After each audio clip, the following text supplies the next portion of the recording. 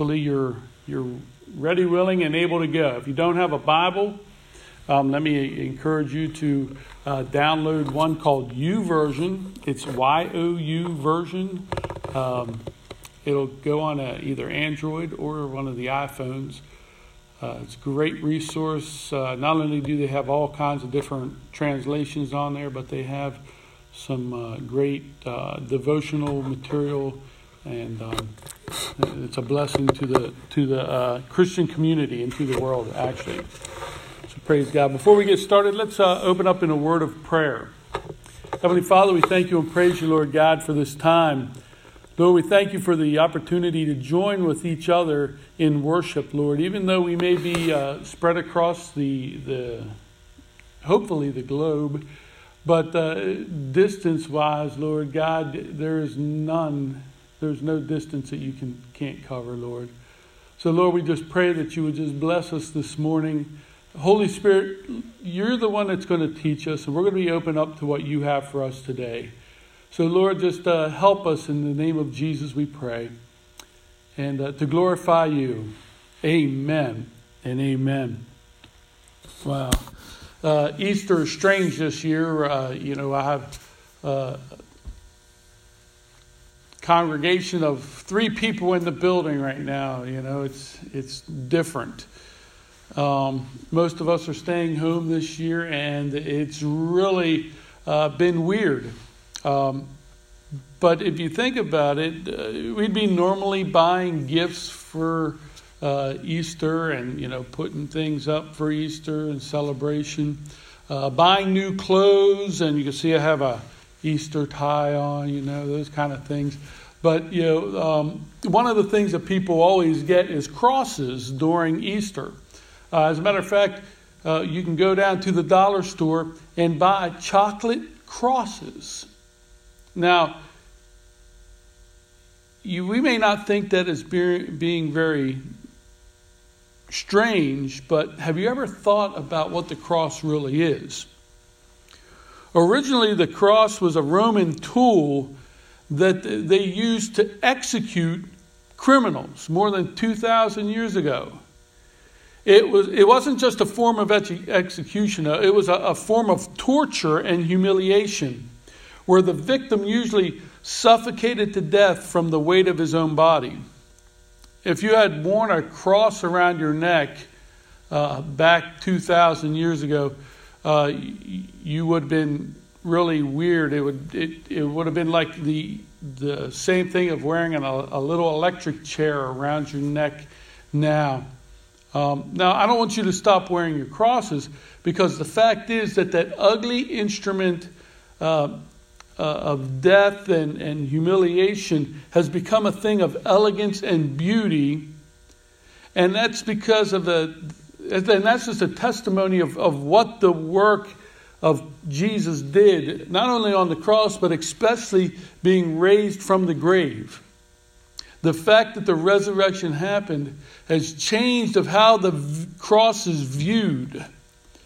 The resurrection is the day that took things that were broken, cruel, harsh, ugly, and repulsive and made them beautiful again. Because the resurrection is redemption. The resurrection is transformation. The resurrection doesn't make the cross a little less barbaric or a little smoother or a little kinder.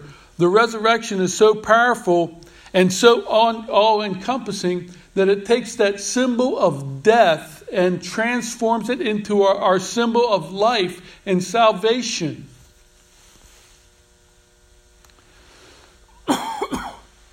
Excuse me.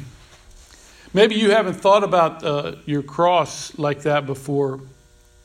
But I want to bring you today back to the reality of what really happened on that day that will be celebrated by more than 2 billion people across the world this weekend. We're going to look at 2 important aspects of the resurrection that go hand in hand. The reality of the event and the amazing, beautiful transformation that the event of the resurrection brings. Like those beautiful crosses that we wear around our necks. The resurrection points to a harsh reality while at the same time displaying an overwhelming beauty and transformation of grace. Without the resurrection, the cross is barbaric and meaningless. With the resurrection, the cross is our hope and life. As he lived, Jesus foretold his death and resurrection. We read about it in passages like Mark chapter 8, verses 31 and 32.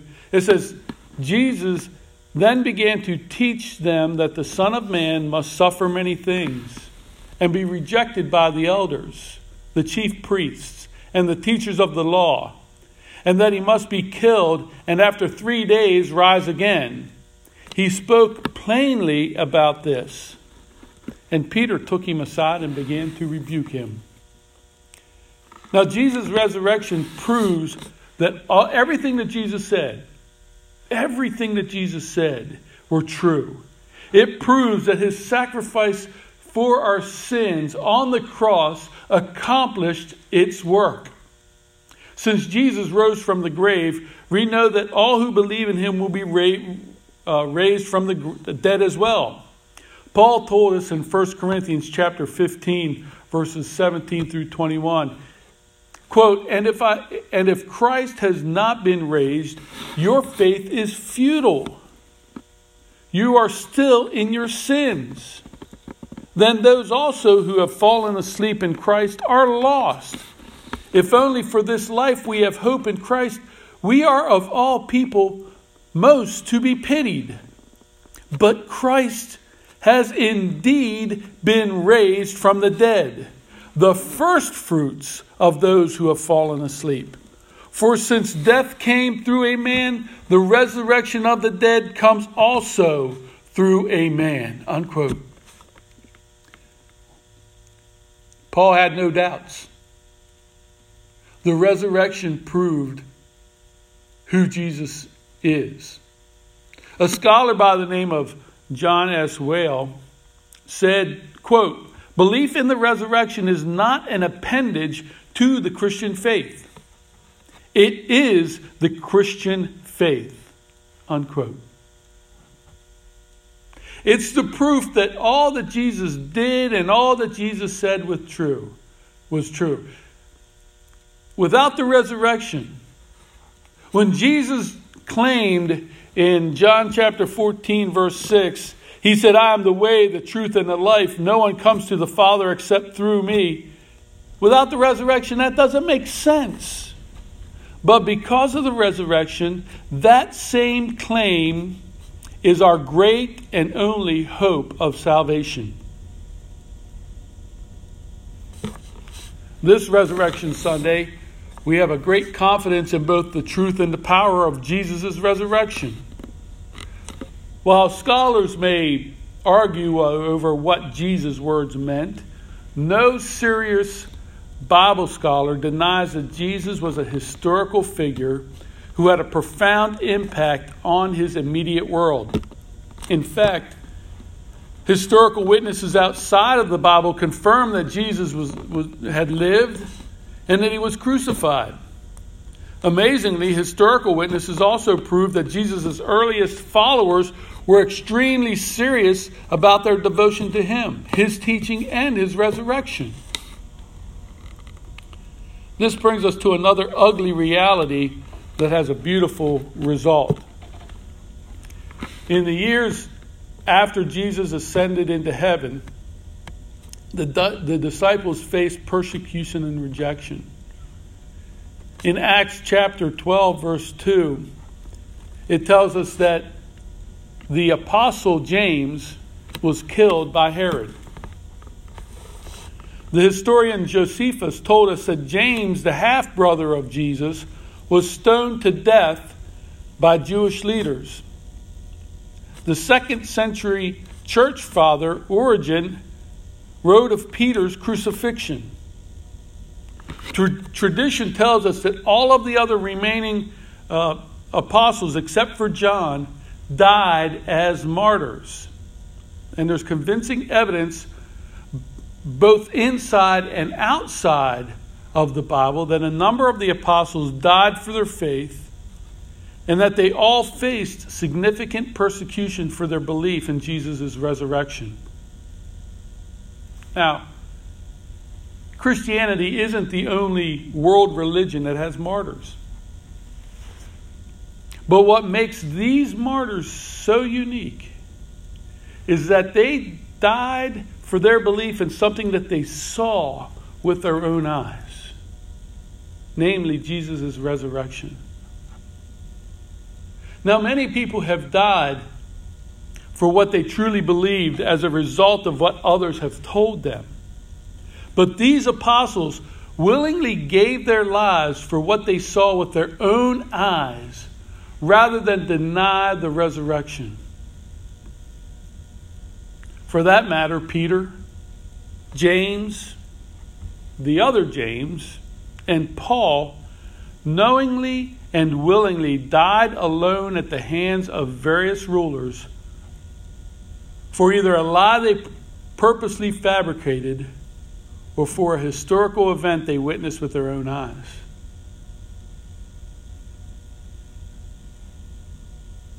If you're claiming to believe something that you know is a lie, you're not going to die for it. They determined to believe and proclaim the resurrection, even though that resurrection brought no fame, it brought no power or status to them. Rather, believing in the resurrection cost them everything. And herein we find the beautiful aspect of this reality. What a transformation had come about in the hearts of the disciples because of the certainty of the resurrection. You might remember that before the resurrection, Peter was afraid to admit to a young servant girl that he even knew Jesus. After the resurrection, Peter proclaimed the truth about Jesus, not just to one young slave girl, but to thousands of men and women. In Acts chapter 4, Peter and John boldly spoke about Jesus. We're told that the high priest and leaders, quote, saw the courage of Peter and John and realized that they were unschooled, ordinary men, and that they were astonished and took note that these men had been with Jesus. That's Acts chapter 4, verse 13.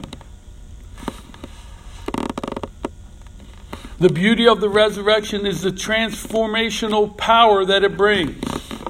Peter and John were changed by it. Countless others through the ages have been transformed by it. Today, you can be transformed by it as well.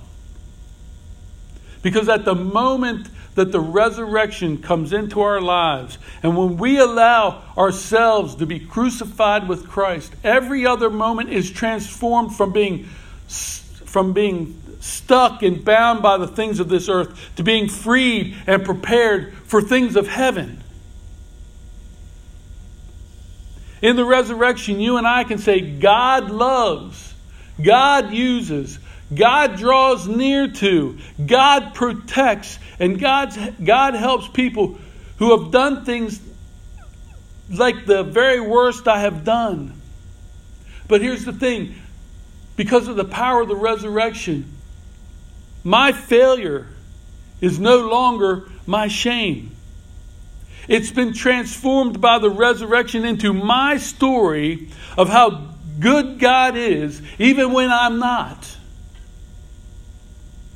How profound His love can be, even when we are unloving. How far can His grace reach when we fail? How completely He can change the way a person thinks, or how a person lives, or even who a person is because of the resurrection. At some point, Jesus' half-brother, James, is one of the greatest proofs that Jesus rose from the dead. We read in John chapter 7, verse 5, that before the resurrection, James his half-brother, did not believe in Jesus. But after the resurrection, James is the central elder of the Christian church in Jerusalem. Now, think about it. Think about your brother or your sister for a moment. Now, in his book, Irresistible, Andy Stanley asked the insightful question: what would your brother have to do to convince you that he was the Son of God?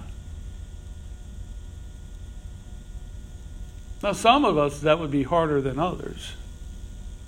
But the truth is, wouldn't the answer have to be something like rise from the dead?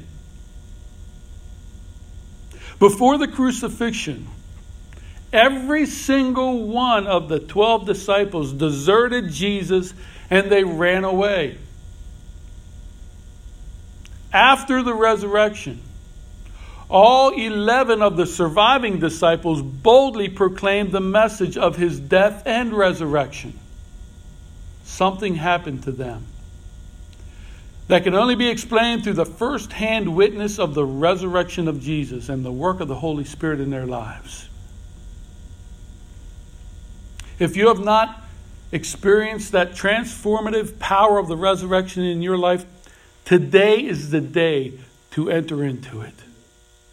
If you have already put your faith in Jesus, today is the day to move forward in its power, to make you bold and to make you free. Think about the tomb. Through the resurrection, the cold, heartless tomb itself is transformed into a symbol of hope. Matthew 28:13 shows us that there is little debate over whether or not the tomb was empty. Even Jesus' detractors admitted it was.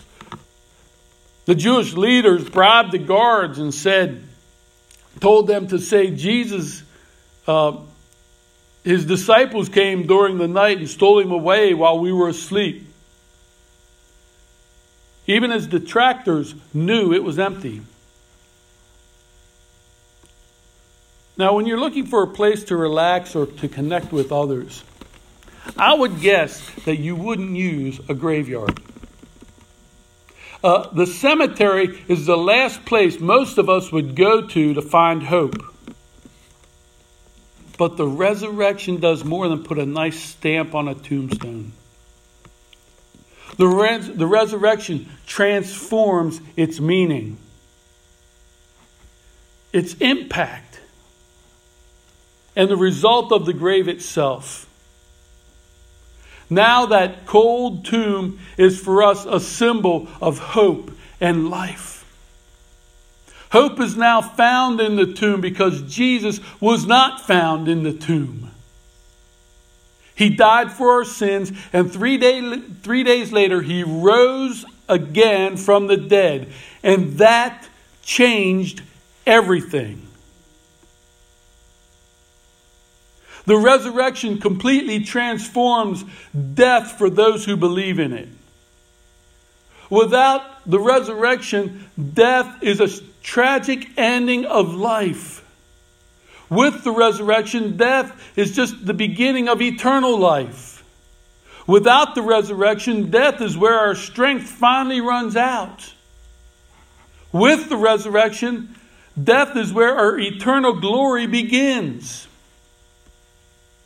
The Apostle Paul encourages us in Colossians chapter 3, verses 1 through 4. He said, "Since then you have been raised with Christ. Set your hearts on things above where Christ is, seated at the right hand of God."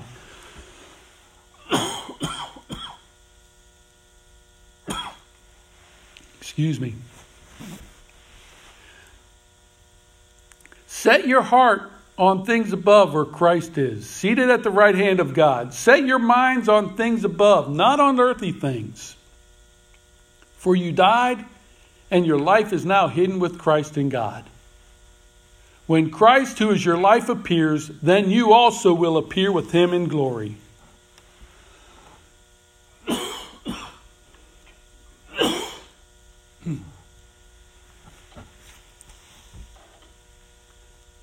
Sorry about that. My throat gets all dry when I start preaching here. Here's the thing. The change is complete. Watchman Nee said, "Our old history ends with the cross. Our new history begins with the resurrection." And this may be the most precious and amazing transformation the resurrection brings. The resurrection makes us new. Will you enter into the resurrection today? If you've already done so, will you choose to live every day in the freedom, joy, and hope of the resurrection? The resurrection doesn't make us a little bit better.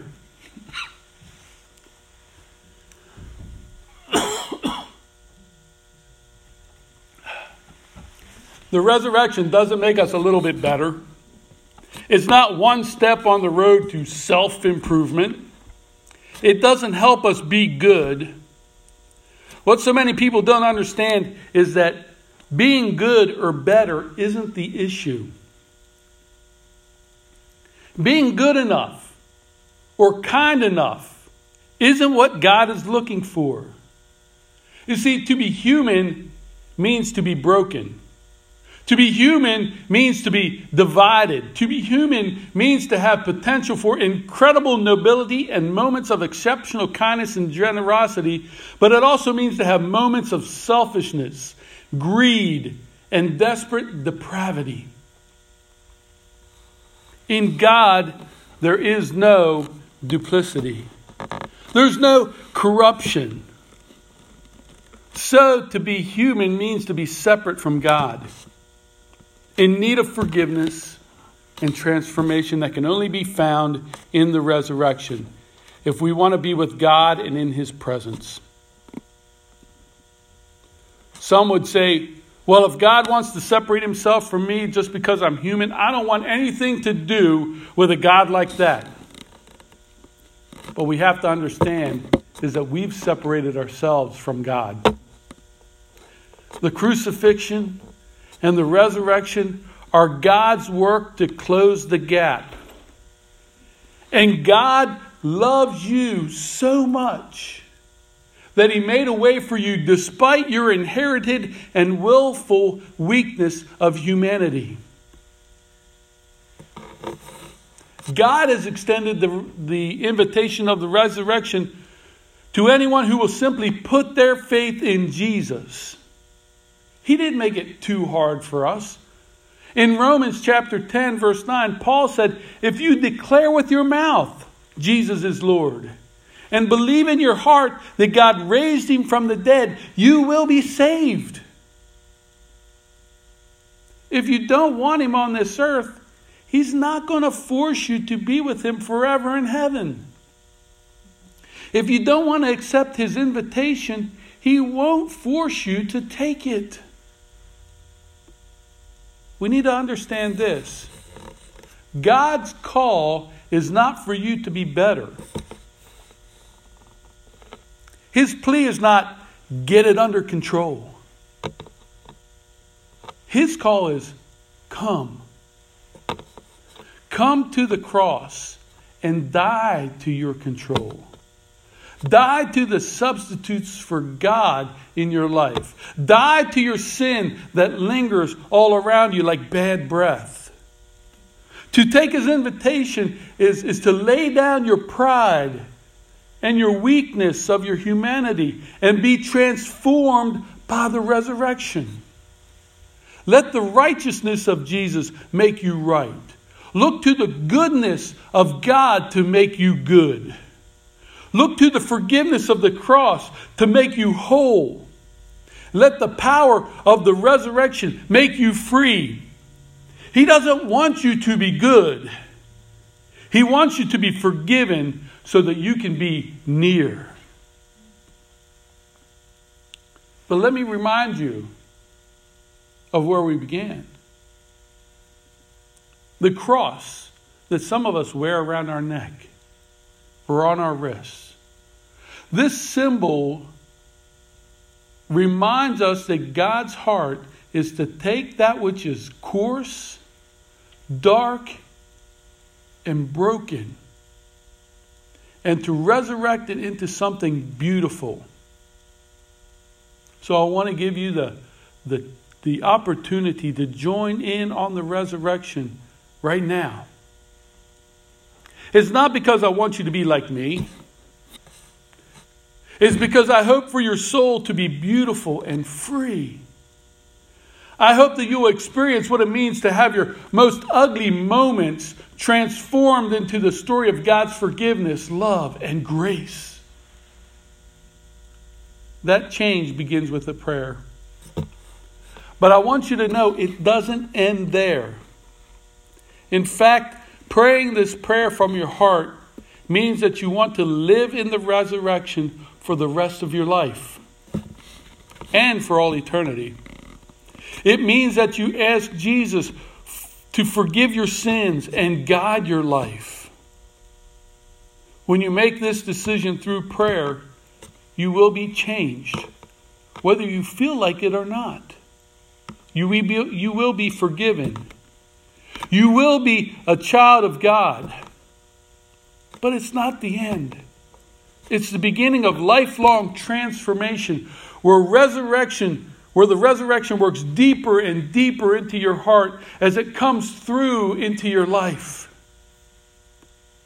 And whether you pray that for the first time now, or if you've given your life over to Jesus years ago, I want to challenge you to come back and join us here next week and to take the next step in your journey. So if that's the journey you want to begin, if you want to accept God's invitation, pray this resurrection prayer with me right now. I'll lead you in it. You can repeat after me. Let's bow our heads. Lord, I believe you are the Son of God. I believe you died on the cross for my sins. I recognize that I'm a sinner and I need a Savior. So I invite you to come into my life. Establish yourself as my Savior by forgiving me of my sins, and my Lord by me placing my trust in you. So today, in this prayer time, with my mouth I confess, and in my heart I believe that you are resurrected from the dead,